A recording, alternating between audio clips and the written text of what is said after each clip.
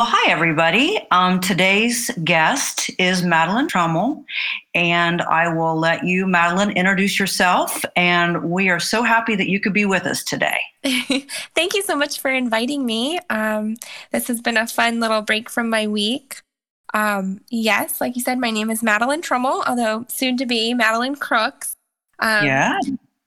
I'm originally from Indianapolis, Indiana, but I've actually been in Ohio for the past 7 years. I went to undergrad at Miami University in Oxford, and then I graduated back in 2018 with a degree in nutrition and dietetics and a minor in Spanish, actually. So then after graduation, I went on to complete a 2-year combined dietetic internship and master's program at Ohio University, where I spent 1 year in Columbus and then 1 year in Athens, completing my rotations and my master's project. I then graduated during COVID last May. And then this summer, I took my RD exam. I passed that. And now I work as a registered dietitian with the Special Supplemental Nutrition Program for Women, Infants, and Children, which is otherwise known as WIC. And so I'm living in Columbus, Ohio, and working in Ross County in Chillicothe, Ohio. Oh, I didn't know that. So you're working in Chillicothe, Ohio. Yeah. Okay. hmm Okay. Now tell me again what WIC stands for. And I heard you say Special Supplemental Program. hmm Yes, it's the Special Supplemental Nutrition Program for women, Okay. infants, and children. But everyone just refers to it as WIC. Okay, yes, we know about WIC. Is that a federally funded program or is that county funded? So it is federally funded, and so it's all funded by grant money. And actually, recently we just received more funding from the federal government due to the COVID relief bill, actually. And so that's causing some changes in our food packages that we provide to our participants. We're now able to provide more because of that, the passing of that bill. So, yeah, the federal government actually plays a huge role in our program. Oh gosh. Okay, well, if we have time, I would love to talk about what your food packaging and all of that looks like. But we would like to delve in and hear about you and know what a WIC position looks like. Just to see what your journey is like, because it sounds like you have a lot of responsibility, especially working with these small infants and mothers. Yeah. So well, I'm going to turn it over to Julia Ambrosi. She's a student here at Ohio University, and she's going to ask you some questions first. Okay. Hi, Madeline. My name is Julia. Like Professor Boyer said, I am a soon-to-be senior junior person here at OU. And kind of just curious, you mentioned a little bit about WIC working in Chillicothe.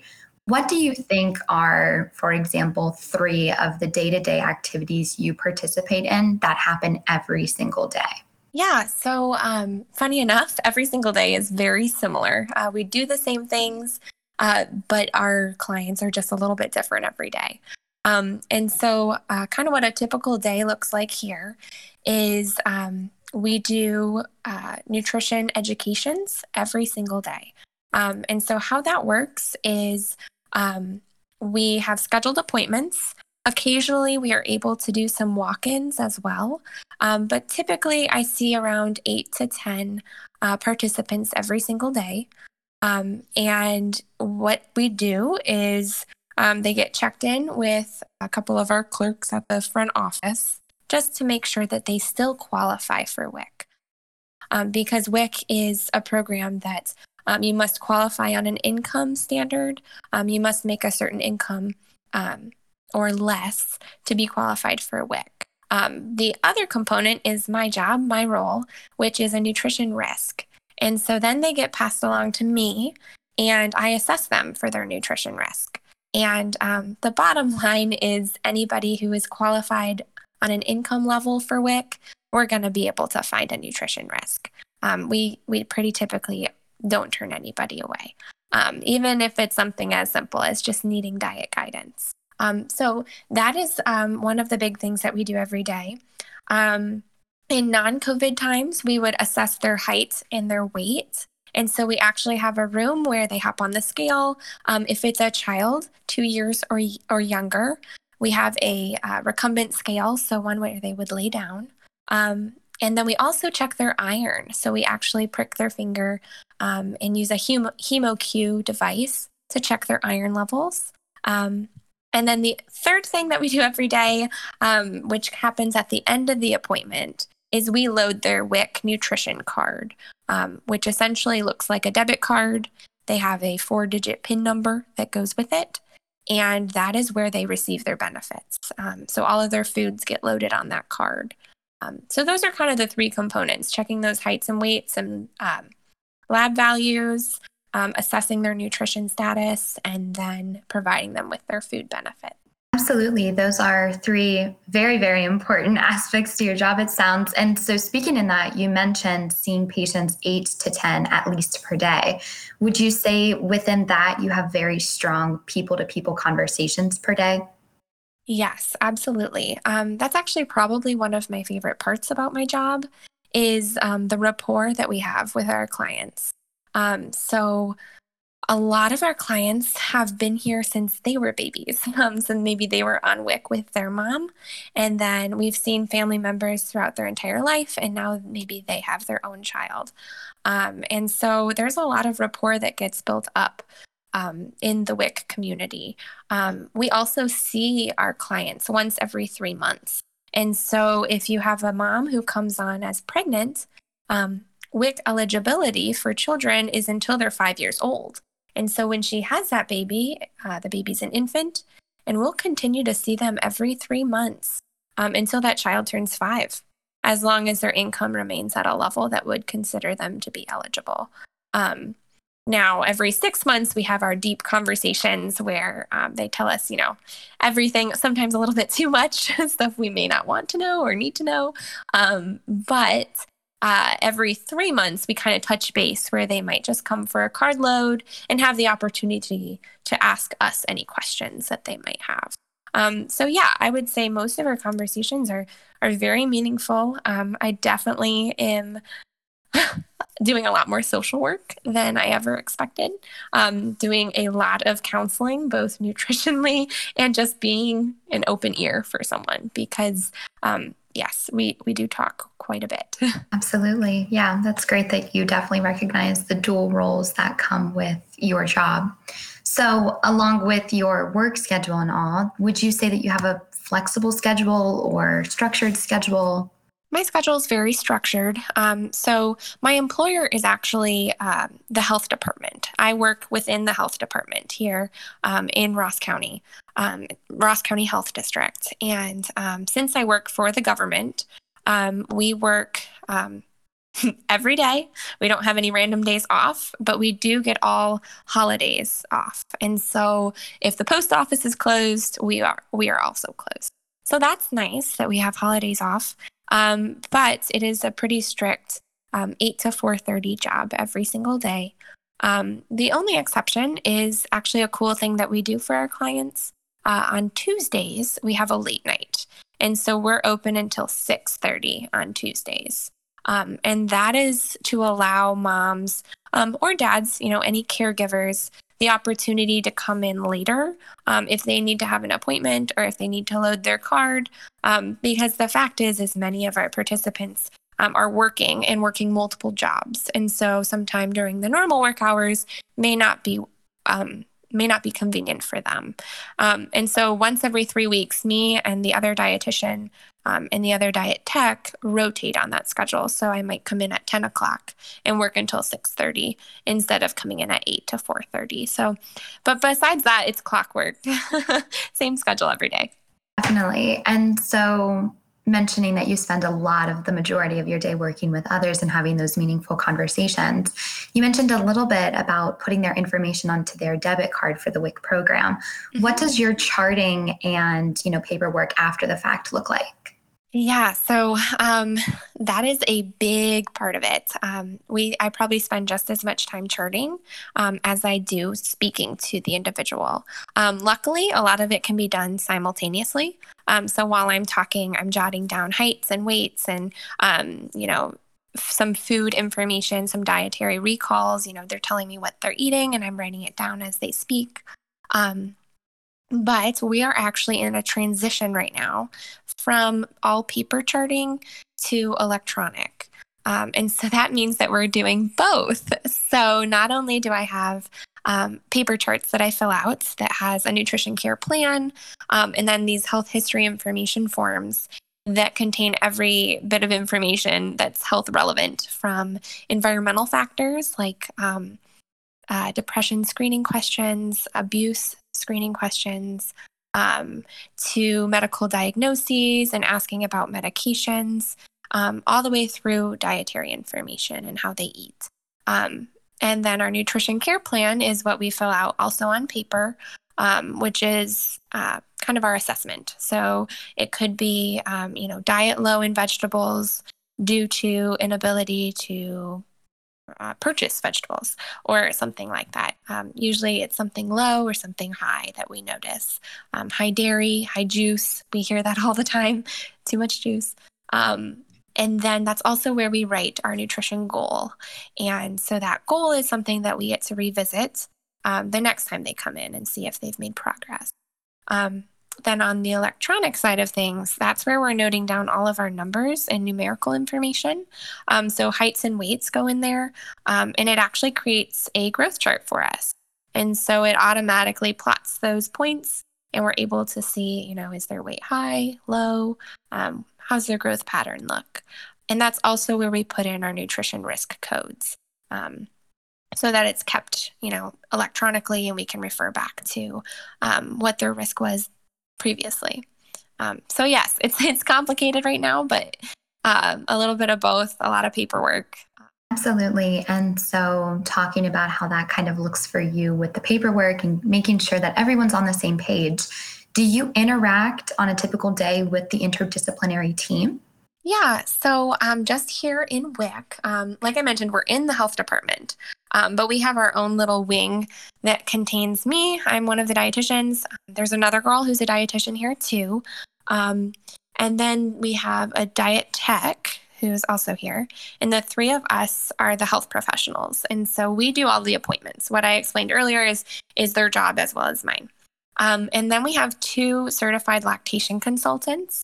And so they help with breastfeeding support, which is another big role that WIC has in the community. And then my boss, our director, is a nurse. And so she's also able to do appointments if need be. And then we have 2 clerks who our phone is ringing constantly. They always answer the phone. We all pitch into that, but they're the first line to reach. And so they're able to check people in and schedule appointments, and kind of, it's a big job. But together we all work as a team. But then within the health department, we also have a full nursing staff here. And so we get a lot of COVID questions, and so we're able to just transfer our calls over to them. We all got vaccinated right away because our nursing staff is here and they're doing vaccinations literally in our lobby. So that was cool. And then we also refer to an organization called Help Me Grow, which is made up of 3 social workers, and they actually do home visits with a lot of our participants. And they can help provide them with things that we cannot, which would be some extra formula, maybe some diapers. They also do education too, to kind of teach a mom how to be a mom. And so we work very closely with them, which is very, very helpful for us and for them.